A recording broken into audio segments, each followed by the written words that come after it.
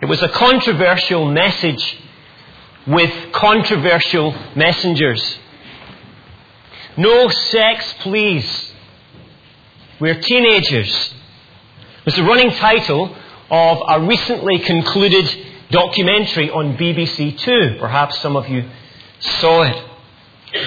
And many who saw it thought it was quite bizarre. Even the premise of the show, that 12 teenagers would forgo sexual relations for 5 calendar months, seemed extraordinary. Though apparently this hard-fought achievement would reap some benefits. But even more radical and more strange in some people's eyes were the messengers who conveyed the message. For this gospel of sexual purity came from the lips of 2 Bible-believing Christians. And while they hardly pushed their beliefs, it was to the chagrin of some critics that they approached the whole area of sexuality from a Christian perspective. Andrew Billen, who's a writer for the Times newspaper, complained about this. My suspicion is that this grim program has been sneaked into prime time to fill a religious quota. Experts agreed, we were told, that saying no to sex gives teenagers control over their lives and builds confidence and self-esteem. So why, I wondered, had the program entrusted the delivery of this good advice to 2 Christians, whose advocacy was based not on common sense, but biblical assertion? Well, why indeed? Why not just common sense? When it comes to sexual ethics, does a Bible-believing Christian have anything pertinent to say? Or is Andrew Billen correct in what he implies, that God, in fact, has nothing relevant to say on matters of sexuality? Well, tonight, as we continue our series, The Conspicuous Christian, we discover that the only way to maintain purity in a world obsessed by sex, is precisely by bringing God into the equation. You see, sexual purity can't be thought of as a mere private, personal issue. It is a God issue. And therefore we open our Bibles to 1 Thessalonians 4 again to hear what God would say. Thank you to our readers. We'll be focusing especially on the second reading, and it would help to have a Bible open in front of you to follow the text as we go. But we really need to pray for God's help so that I'm sensitive as I preach on this subject. So let's pray. Father, thank you for your word, which is relevant to contemporary life. In fact, for some of us, you have some painfully relevant matters to draw to our attention. Therefore, we pray that we might hear you speak clearly to us through the Bible, by your Spirit, about the imperative to sexual purity. And may we respond in a matter you desire, in a way you desire. Lord, whatever you wish to do among us, please do.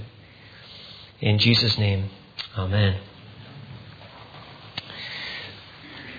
A couple of days after Peter, Richard and I had planned this sermon series, I opened my diary to log in my preaching dates. Couldn't quite remember who'd got what, and so I scoured the list to find out which poor fellow had got the sermon on sex.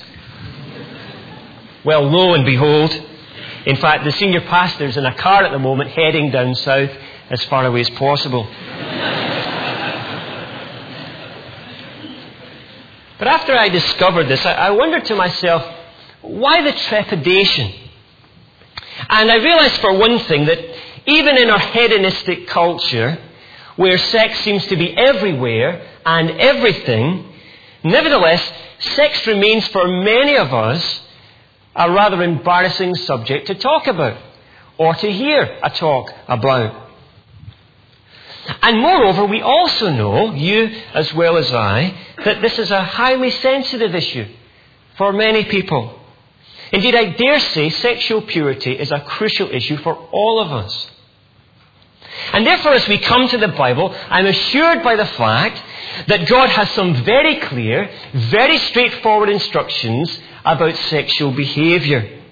And perhaps none clearer than what we find in 1 Thessalonians 4, verses 1 to 10.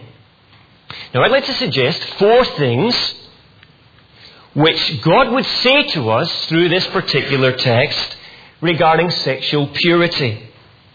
And the first point can be summed up by the word pleasure.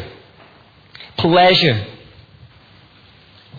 If we are going to be sexually pure people, a distinctive community in terms of our sexual conduct, we must be a people devoted to pleasure. But the pleasure I'm thinking of is not, as you might suspect, our own personal pleasure, or in this case, our sexual gratification. No, I'm thinking about the pleasure that Paul's thinking of in verse 1 when he says, "We instructed you how to live in order to please God, as in fact you are living." Now, Paul had founded this church, to whom he's writing, in the Greek town of Thessalonica. And Paul had been forced to leave it pretty shortly after its inception. You can just imagine how eager Paul was to find out, now he's in Corinth, how these new converts are getting on. So he sends his young assistant Timothy, and Timothy checks out how things are going, and he's just arrived back with a very encouraging report. The Thessalonians are standing firm in their faith, and in many ways they are a model church for other churches to follow. Nevertheless, though you and I might have been satisfied with that, Paul was not. See, the apostle was aware that like a group of marathon runners, they had only reached the first or second mile marker. However, the ultimate goal is that they make it to the finishing tape, to completion.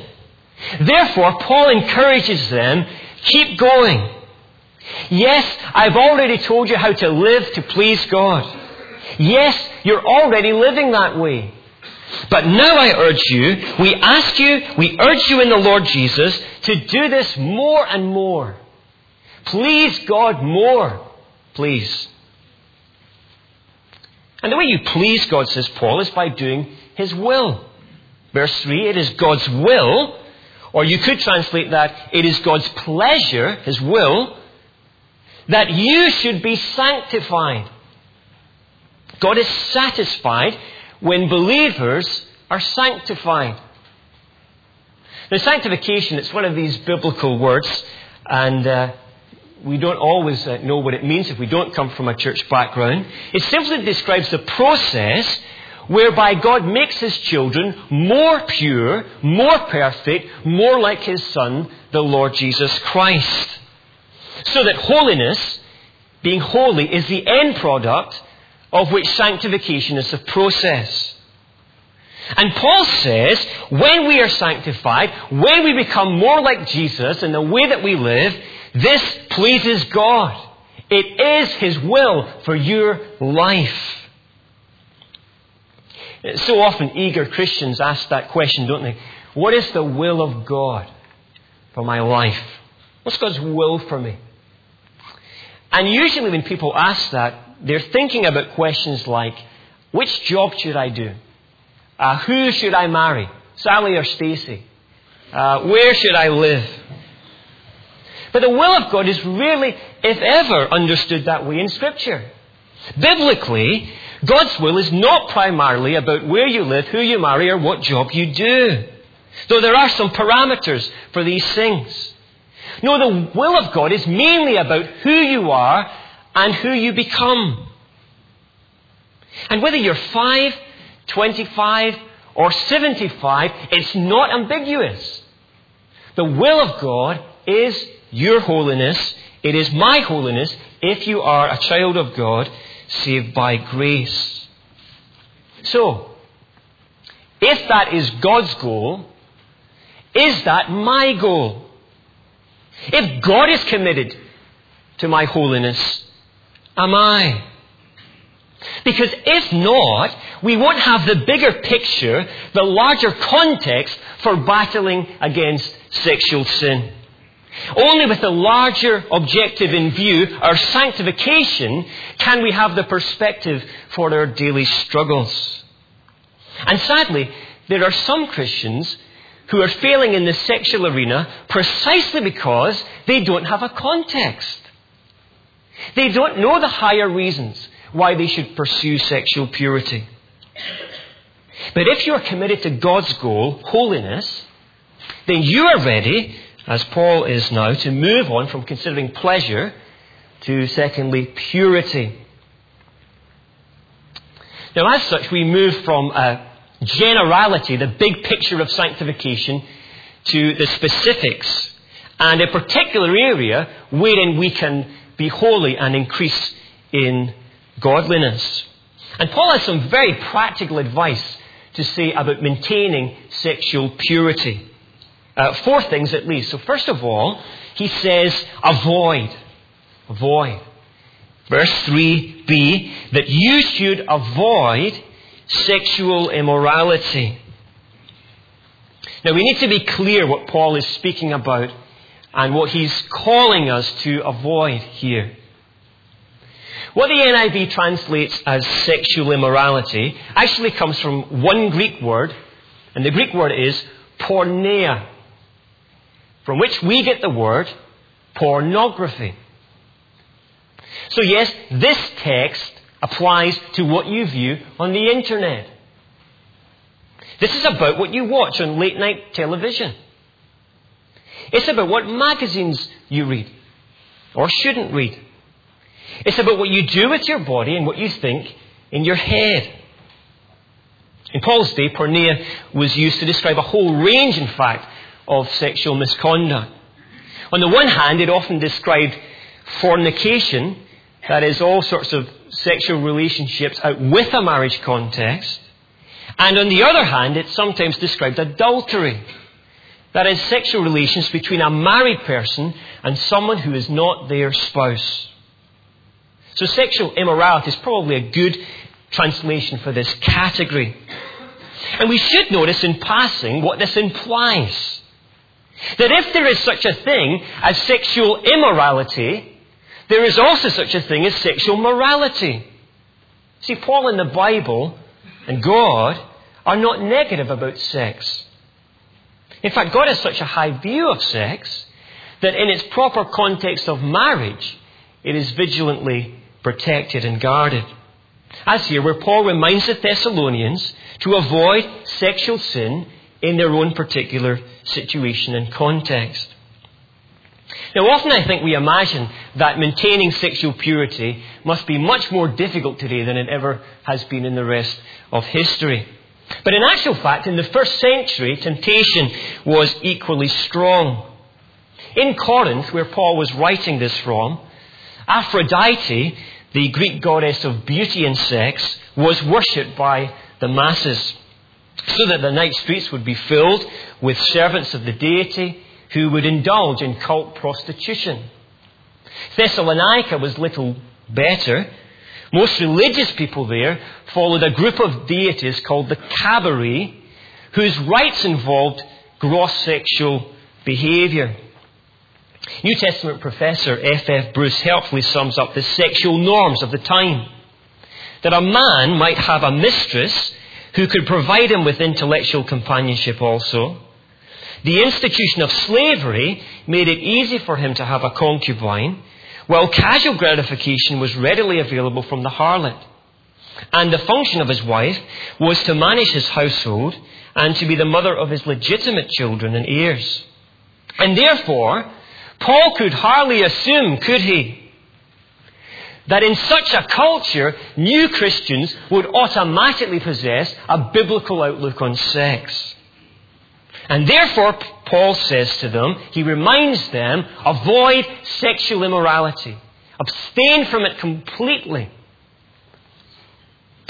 I have a family member of my wider family, who was previously an alcoholic. In fact, if you asked him today, he would tell you that he's still an alcoholic, though he's never touched a drop of alcohol for over 20 years.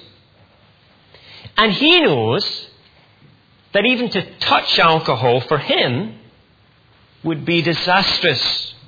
He refuses even to let other people drink alcohol in his house because the temptation for him would be so strong. And similarly, Paul says the response of Christians to sexual immorality must be the same. Not moderation. Well, just a little bit might not matter. But abstention. He says, remove yourself from the situations and the circumstances where you easily fall prey to temptation. Now that's pretty good practical advice for all of us. Firstly, avoid. Secondly, control. Each of you should learn, verse 4, to control his own body in a way that is holy and honourable. You see from the NIV footnote, the little letter next to it there, and at the bottom, that some people translate this verse that each one should acquire for himself a wife. In fact, no one knows with mathematical certainty what Paul was talking about here when he said literally, each one should acquire his own vessel.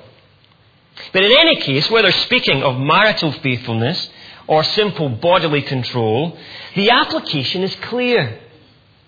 Whether we are single or married, or in our culture dating, we must learn to control our bodies in ways which are noble. Paul says, in holiness, in a way that recognizes God, that he sees all that we do. And honourable, that is, in relation to others, respecting our sexuality and theirs, having modesty. Personally, I therefore think Paul is speaking about marriage here, in which case he's saying to husbands, listen, don't think that marriage is just a legal license for lust. Don't think you can just do any ignoble thing because you're married. Sex should be honoured. Your spouse should be honoured. And whatever your marital situation and status, you should control your body in a holy and honourable way.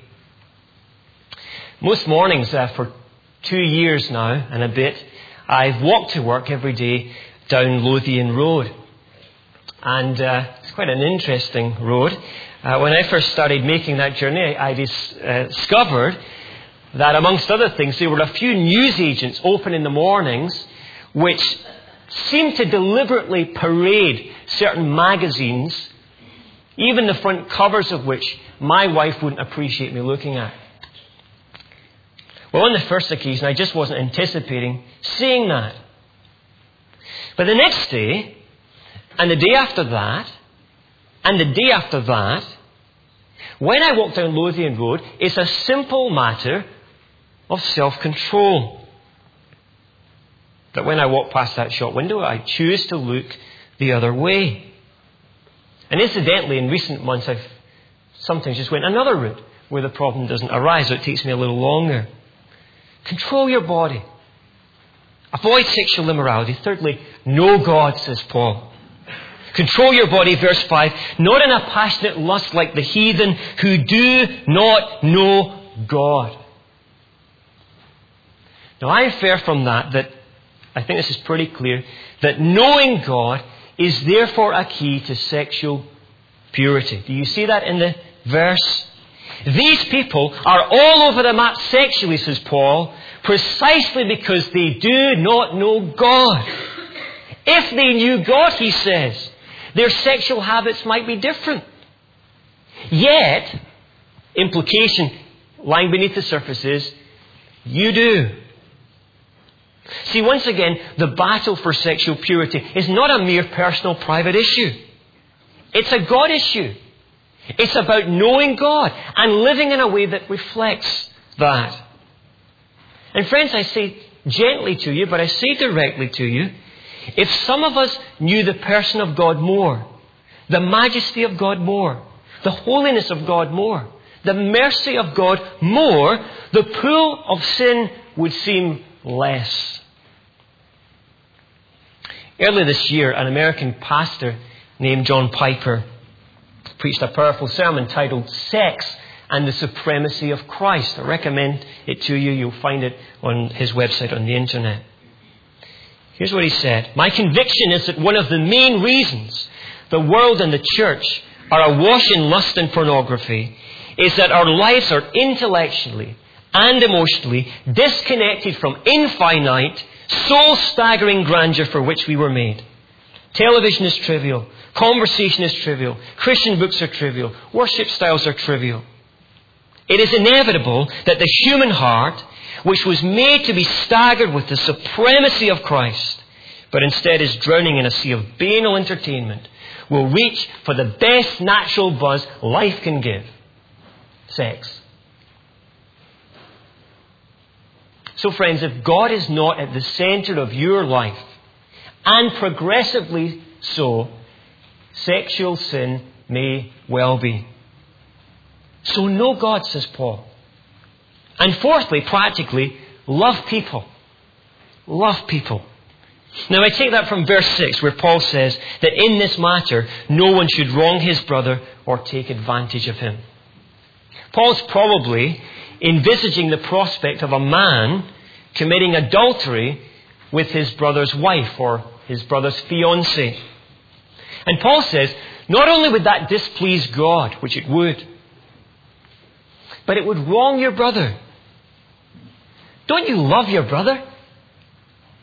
See, sexual sin is never an individual issue. Never. God is always involved. And people are always involved too. It's not just that member of the opposite sex you're tempted to get involved with.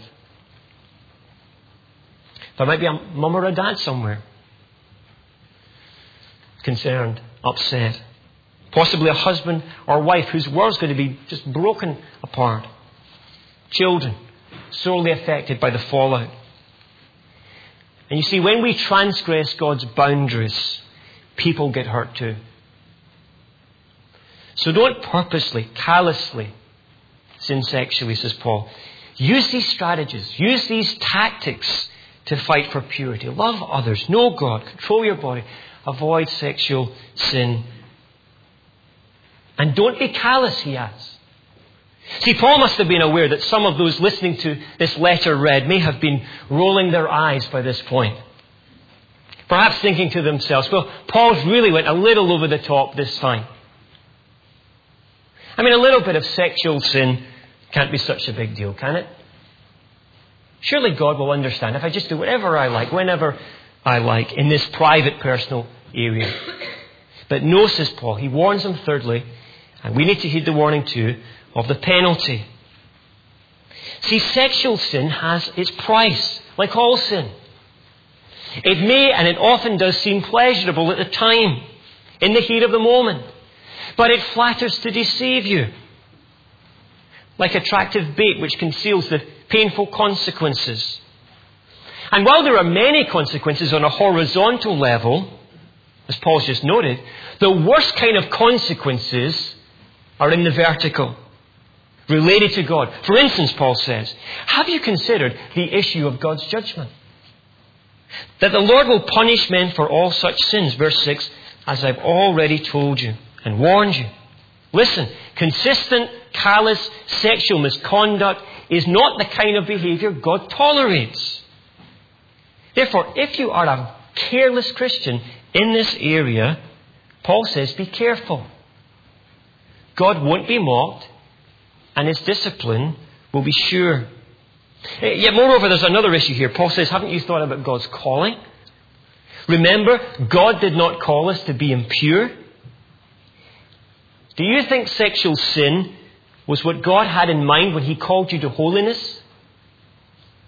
Do you think adultery was part of his plan for your sanctification? Then don't reject God's calling. For Paul warns, when you reject God's calling, you reject God himself. You see, if God has called us to a holy life, it is God's idea. Therefore, he who rejects this instruction does not reject man, but he rejects God. Friends, these exhortations in this text aren't the preacher's ideas. They're not coming from the Charlotte Chapel leadership. They're not instructions from your parents or your partner. They're not even primarily Paul the Apostle's ideas. They're God's. And we will have to answer to him if we simply brush them aside. If we can't care less. And so as we conclude, I want to firstly end on a note of warning on the one hand. Of course, I know that none of us are absolutely perfect in this area. But the question, if you're a Christian tonight, is this. Are you sinning in this area callously, with absolutely no thought for God, no concern for God, thinking you can just do whatever you like, it doesn't matter? Then Paul says to you, and it's meant to be a wake-up call, finally, that the God you follow is the God who gives you His Holy Spirit. At the end of verse 8. His Holy Spirit. And therefore, I want to impress on you what Paul did to another church in Corinth. When he said, "Do you not know that your body is a temple of the Holy Spirit who is in you, whom you have received from God? You are not your own, you were bought at a price." And you know, the wonderful thing about that is that not only have we got 1 Corinthians in our Bible, we've got 2 Corinthians. And it seems that there was a big turnaround in this church. There was repentance. There was a coming back to God, resting on His grace and yet not presuming it. And maybe tonight, you need to take heed of that particular warning. You need to come in genuine repentance and confession. You know, perhaps you're sitting here tonight and what you're really in need of is some encouragement. You're not a callous Christian. You long for sexual purity. And yet with little failure after little failure, you feel at the end of the line. Well, I finished with the same truth that Paul finished with, which is also an encouragement as well as a warning. Because the same fact that we possess the Holy Spirit is a motivator to our sanctification. So we can add another point to pleasure and purity and penalty, possibility. You see, because Jesus died on the cross for our sins, for your rebellion and for mine, one of the blessings we receive as Christians is that we receive His Holy Spirit. And the Spirit makes sexual purity possible. Of course, we have to apply the strategies. We have to take up our responsibilities. But at the end of the day, it is the Spirit who enables us to achieve the task. See, as we've said all along, the issue of sexual purity is not just a private issue. It's a God issue. Therefore, let us allow God full sway in our lives, in all of our lives, and let's see together what He might do. Let's pray.